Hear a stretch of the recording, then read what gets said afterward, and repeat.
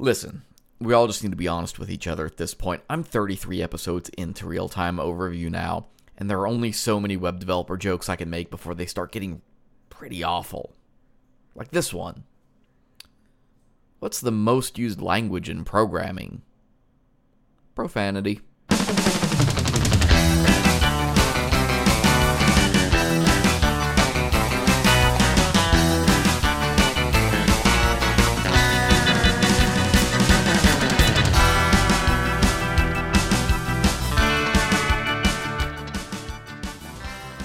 This is Real-Time Overview for Thursday, September 27th, 2018, and I am your host, Michael Feenan. Stay tuned to the Drunken UX podcast next week when Aaron and I sit down with Joel Goodman from Bravery Media to talk about starting your own web development business for episode number 20. Joel's background in design, development, and strategy provides a wealth of advice for anyone who's thinking about moving from a normal 9-to-5 into freelancing or starting a full-blown small business. He's also super smart, funny, and I might have a bit of a man crush. And where was I? Oh yeah, Real-Time Overview. Let's get to some articles.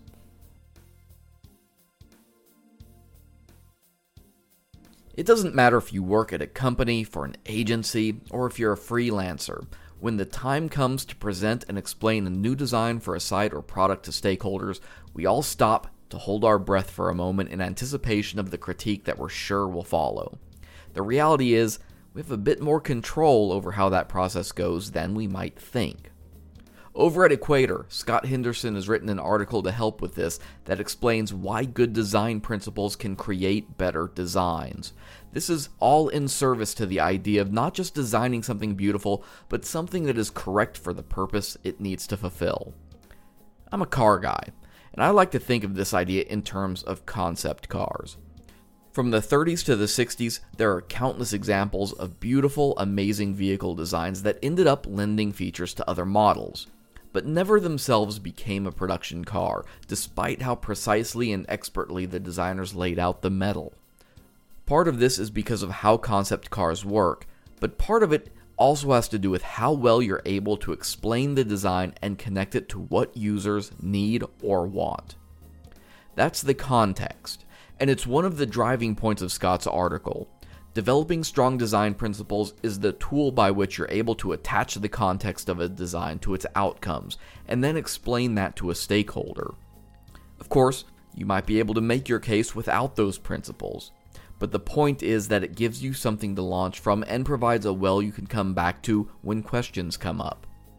Run by Equator and check out Scott's article for more advice on how design principles can help you be a better designer, and then come back to the Drunken UX podcast and look up episode number 14, where we chatted with Greg Podunovich from Expand the Room all about design principles and how they can help your work.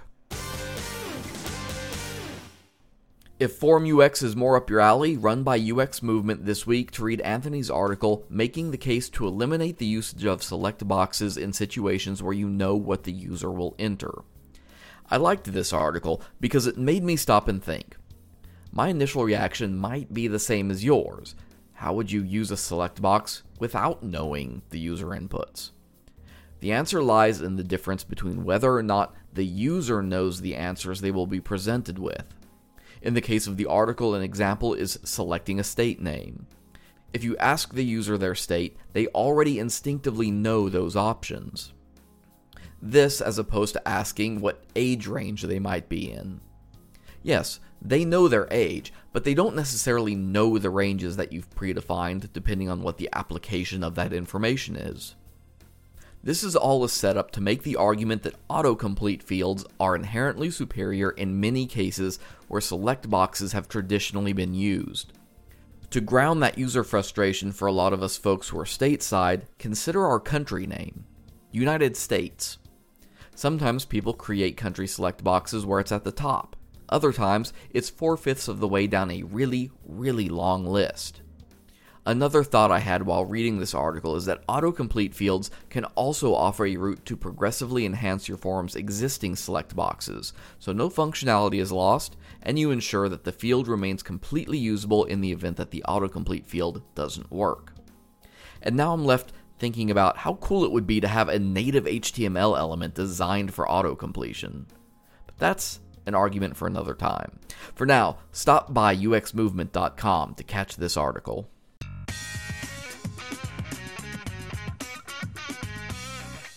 Michelle Deary is next up on our roundup this week at Web Designer Depot with 6 ways to speed up slow clients. There are few things worse in the freelance world than getting something together that needs client feedback and getting stuck waiting on them to give answers to you. This might be choosing between certain layouts or color schemes, providing content or copy for pages, or doing technical review and acceptance testing for features. This is especially true if you aren't handling multiple projects at once and their slow turnaround time brings your productivity to a halt. After all, if you aren't working, you probably aren't getting paid. Michelle dives into some project management tips that can help this along so that you can set yourself up from the beginning to put together a feedback cycle that keeps a project moving along. A lot depends on your work process naturally, but most of these suggestions can find a place whether you operate using Agile, Kanban, or anything else. More than anything, it comes back to communication processes and making sure that you ask the right questions at the right times while feeding information to the client at a pace appropriate for their schedule. After all, odds are they haven't put their world on hold while you design a new website for them, and that's important to acknowledge. Your time is valuable, but so is theirs. Among Michelle's suggestions are things like asking questions early, establishing expectations, setting up a predetermined feedback cycle, and working to keep them as excited as, hopefully, you are about the project. There's an art to walking the line between pressing an issue forward and nagging, and you don't want to cross it. Learning how to deal with clients can take time and experience, and everyone will be different. But hopefully this article can give you some good advice if you're starting out. You can read it over at webdesignerdepot.com. This next piece is an article that lists more articles, so really it's kind of like 3 for the price of 1. Over at his blog Thoughts and Stuff, Robert Marshall shares some resources that have helped him when thinking about whether or not to use sticky headers in web design. His article doesn't necessarily draw an immediate conclusion, though it does offer suggestions. He starts out by outlining 3 articles that look at the UX of fixed header bars while reviewing the pros and cons found in each one of those articles. The thing about fixed headers is that they tend to be tricky, and there are many ways to implement them. Do it wrong, and you have little more than an annoying bar taking up valuable content space and getting in the way of user interactions, which is the exact opposite of what we want to accomplish. The general idea that is pressed, however, is that bad implementation leads to bad experience, and it's easy to make the mistakes that will get you there. But if you can take the time to do it right, users will generally react well to a sticky header and find it useful. It just requires attention to detail and effort to control the nuance of the header's behavior. Spoiler alert, the answer isn't as easy as just slapping position absolute on a div and calling it a day. You can find his thoughts and links to additional resources on the topic over at Robert's blog, Thoughts and Stuff.